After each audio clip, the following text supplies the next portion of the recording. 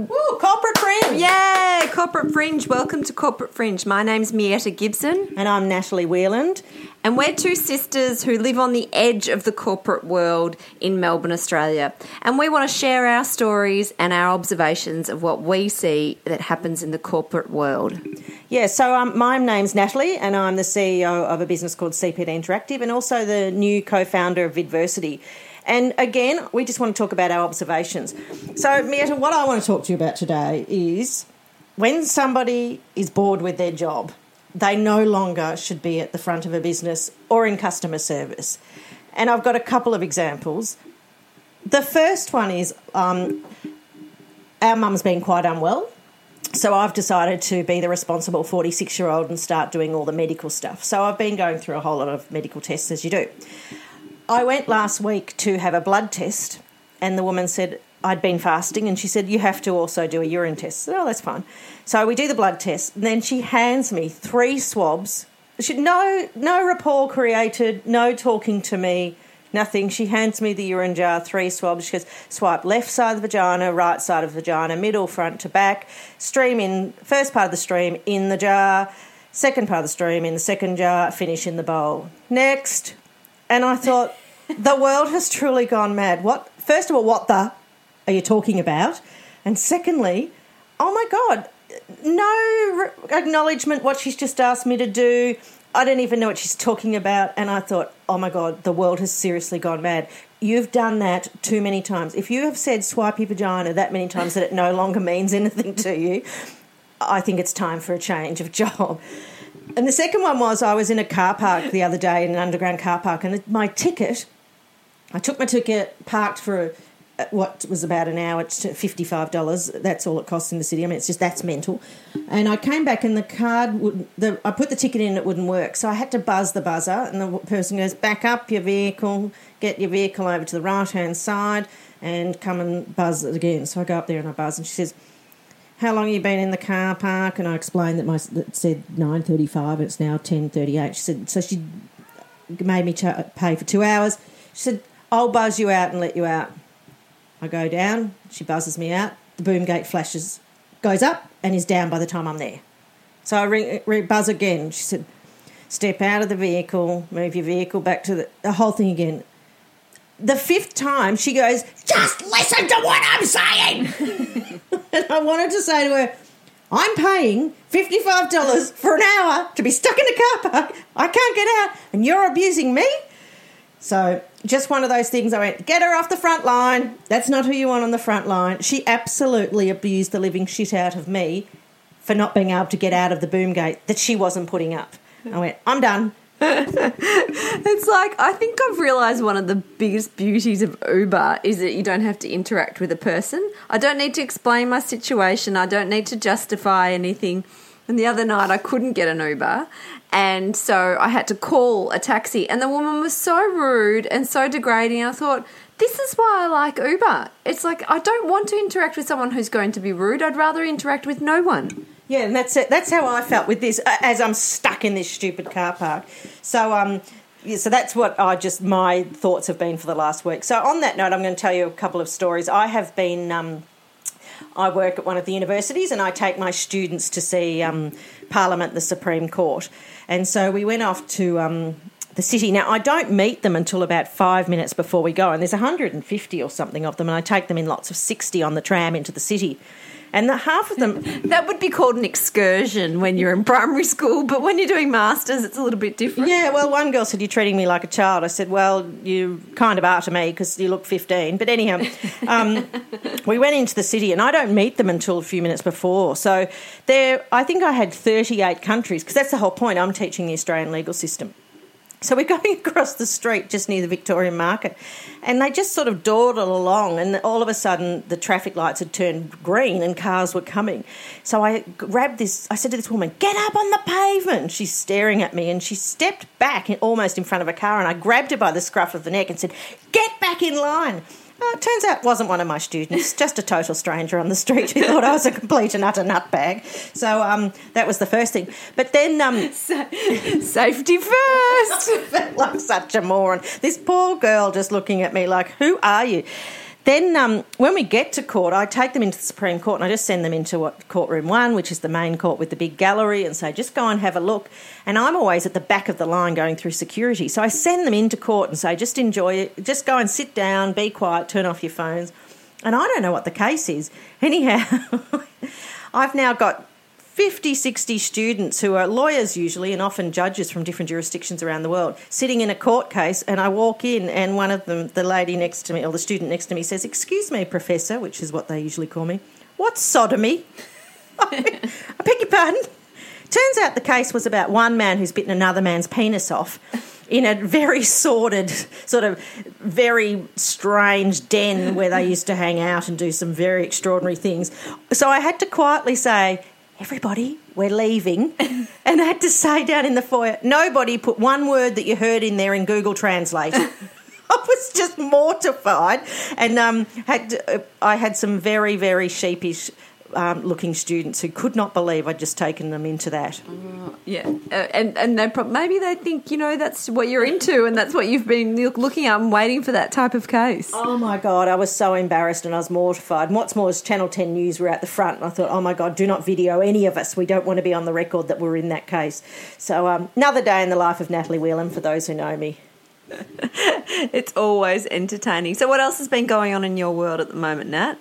Well, it's back. Life is in full swing. Once again, I'm still doing a million different roles and jobs, which is how I love it. Loads of travel and, just really excited with my new venture, Vidversity, which is the concept of taking e-learning and putting it back into the hands of subject matter experts. So instead of having to send it off to a technical team to build your online learning, you can use our tool, which is quite easy to use, and build your own learning without having to have very much technical experience. And I've really, really loved doing it. I've spent the last probably 2 years building it, and now I'm taking it out into the world, which is sort of like showing your baby. You hope the world loves it. But it's been, it's really, really interesting. And as always, anyone who's a lawyer who knows, the end of the CPD year is March. So CPD Interactive provides CPD online, and we're kind of like a Christmas tree shop. No one comes till now. So it's all go, go, go. So we're very busy at the moment. So good time of year, but always looking forward to Easter. I find this first part really full on. Yeah, it is full on, and it's very much that, the anticipation and the excitement for what's ahead for the year, and, really getting your momentum, getting into the groove, but keeping excitement up as well. Yeah. The other thing that's, I suppose, frustrating me, and this is a bit of a corporate fringe observation too, is someone who is selling a product into the corporate world. I work with the education space and I also work in the corporate space. The corporate space do so much due diligence that I sometimes think, I've been trying to do sort of very rough estimates. I think they spend sometimes 3 to 4 times the cost of the product on due diligence. And it's kind of a really poor mentality in the business. You're better off trying, evaluating and seeing if it was used instead of spending such extraordinary time and money in people's... when I say time and money, it's the people, it's the staff spending hours and hours reviewing these things, meeting after friggin' meeting. I sometimes think, just have a go. And I think we're missing that mentality in our corporate world in Australia. And I don't know, I can't compare to other jurisdictions, but God, it's frustrating. Whereas when I move over to the education space, they've just got this can-do, let's try. And I think that's really promising for Australia with higher ed, is treating things like that. We can't always just say, no, I like the way I do it. So, but very frustrating. Yeah, it's interesting that the education field is more open-minded. Do you think it's because they've had to realise for a long time that they've had to shift and offer a new offering to keep relevant? Or do you think it's because... that natural open-mindedness is where, where they congregate. If you're going to be in academia all your life, you're naturally an inquisitive type person, so more open-minded. Yeah, definitely that. One of the things with academia I've discovered, and I just didn't realise so much, is you get to travel. So you get to learn a lot in other worlds. So if you work in the same job in the same corporate in Melbourne, for instance, or Sydney, you haven't got any comparative models to compare to. So that's the first thing. If you've gone to Amsterdam for a semester or you've presented in New Orleans, you're going to learn a lot of things and meet a lot of people who are really innovative. The other thing is students demand it. So when we were in the workforce, we spend our whole life criticising anyone who's younger and wants something different. We say, they think they just want to be the CEO, and students are the business in a education space. They are, without students, you don't have an education. You just don't have any sort of business at all. So the students are the key. So we have to listen to them, and so it's flipped. So in a big organisation, it's the senior people are the more traditionally the older people, whereas in an education institution, we have to listen to the students and how they prefer to learn and access information, and it's a competitive environment. So if you are only delivering lectures in a traditional way, students will look for other universities that offer different ways. So all education institutions want to be the first. They want to be in front. They want to attract the market. Yeah, that's really interesting. And I also wonder if egos are slightly different in academia. Oh, my God, that's why I love it. I mean, I just jump in and out of these worlds. Egos in the corporate world are out of control, and the people who are working in education are passionate, not driven by a wage because you don't earn that much. They're driven by intellect. And so it's such a rich, stimulating world to work in. So I jump back and forth. I don't actually belong in either, which is probably why I'm on the corporate fringe. I sometimes go crazy with the lack of practical knowledge and skills in the education space, and I simply cannot stand the bureaucracy and the meetings. I mean, that just drives me to the brink. But then I go to the corporate world who just do same, and they're so driven by the bottom line that particularly in the services industry, unless you're a fee earner, you're really just seen as a drain on a business, and it's such a terrible way to look at your staff. Yeah, absolutely. No, that's a really interesting comparison. I'd never really thought through it, but I think as especially as Australia tries to remain competitive, those two worlds need to combine more. And I think the proof's in the pudding. I mean, how many times have we heard, our scientists have developed something, but they couldn't commercialise it in Australia. So we haven't got the two. So, and I went to a great conference or a great meeting last week with some very interesting people who are trying to, a lot of venture capitalists from China trying to match those two, because the Chinese are very good at corporatising, but they don't have the creativity. I mean, they're massive generalisations, but that's a real match made in heaven, because one of the problems in Australia is our market's too small. So, but how many times do we hear a scientist invented the ear implant or whatnot, and then the money's made offshore? Yeah, that's really interesting. But, the other thing is as you said, the academia, you're not only encouraged, you're actually kind of forced to travel. And imagine if everyone in those senior executive corporate spaces had to take a sabbatical every year of, 2 weeks to a month to go to a completely diverse, separate organisation and just to learn. Oh, I know, and that's the countries like Norway. That's how they approach things. So I had an au pair live with me many years ago, who's still very close to me and our family, and she came out as an 18-year-old, and the country actually paid her for a year to travel before she started university, because their belief is the more that you've travelled, the more that you bring back to the country. So it's almost like part of your education is to do that. Yeah, whereas I hear how many companies, I know travel's expensive, but video conferencing and that is not going to replace your ability to learn from others. So, it's really interesting. It took me a long time to adjust at uni. I felt really uncomfortable saying I'd like to go to a conference at The Hague. And if you ask that in a corporate space, they'd look at you like you're crazy. But here they say, you've got to go. That's where you've got to tell the world what you're doing, and you've got to learn from them. So that's a really, really much more exciting place to work in. Yeah. But then the other challenge you've got with any kind of investment in anyone's professional development is the flexible workforce. So, if organisations feel like they're getting ripped off because people are only staying with them for 2 years, they don't see their return on investment. Yeah, but that's the short-sightedness of corporate space. So, this flexibility thing is ridiculous. Flexibility should just be a given. Productivity is all we should measure. So that should be another podcast. As someone who has quite a few staff now, I couldn't care less where or when they do it. I hope their quality of work is really high and it meets the expectations, and their productivity is really high, and you're rewarded for that. Yeah, but then we've talked about, that in my space in HR, that a good manager is one that sets the expectations and is really clear.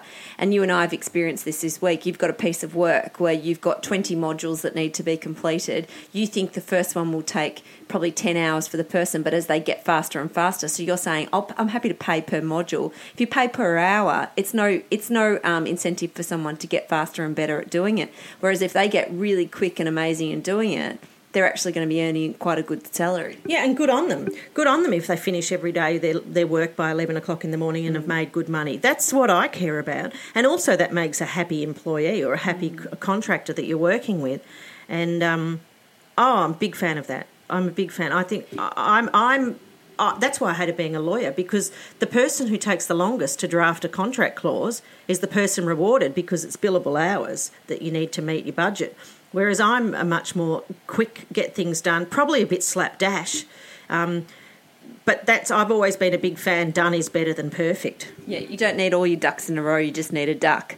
But I think that comes down to a manager or an employer. It's they have to really use their thinking to come up with what is it we're trying to achieve here and then articulate it. And that sounds really easy, but it doesn't always happen. No, because it's all in communication. So the key is creating an environment where the person knows what to do, they know what a good job looks like, and they have somewhere to get help when they're stuck. And if you've got that attitude as a boss or someone who's an employer, I just think you can't go wrong, because you create that cycle of, if you get stuck, come to me. Don't go hiding things and go underground and make things worse for you because you don't really know what to do.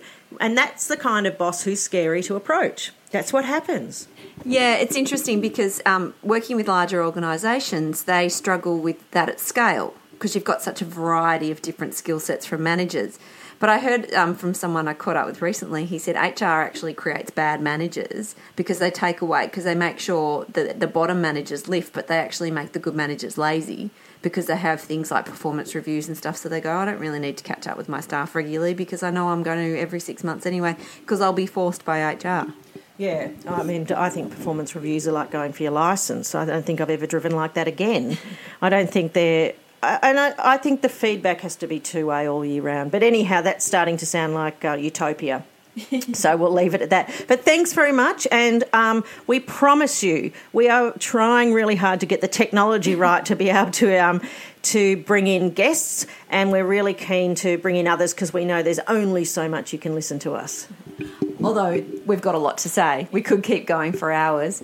But, thanks for listening. Please share. We'd love you to write a review. That really helps grow our listening base. But we're really enjoying talking to you, and thanks for listening.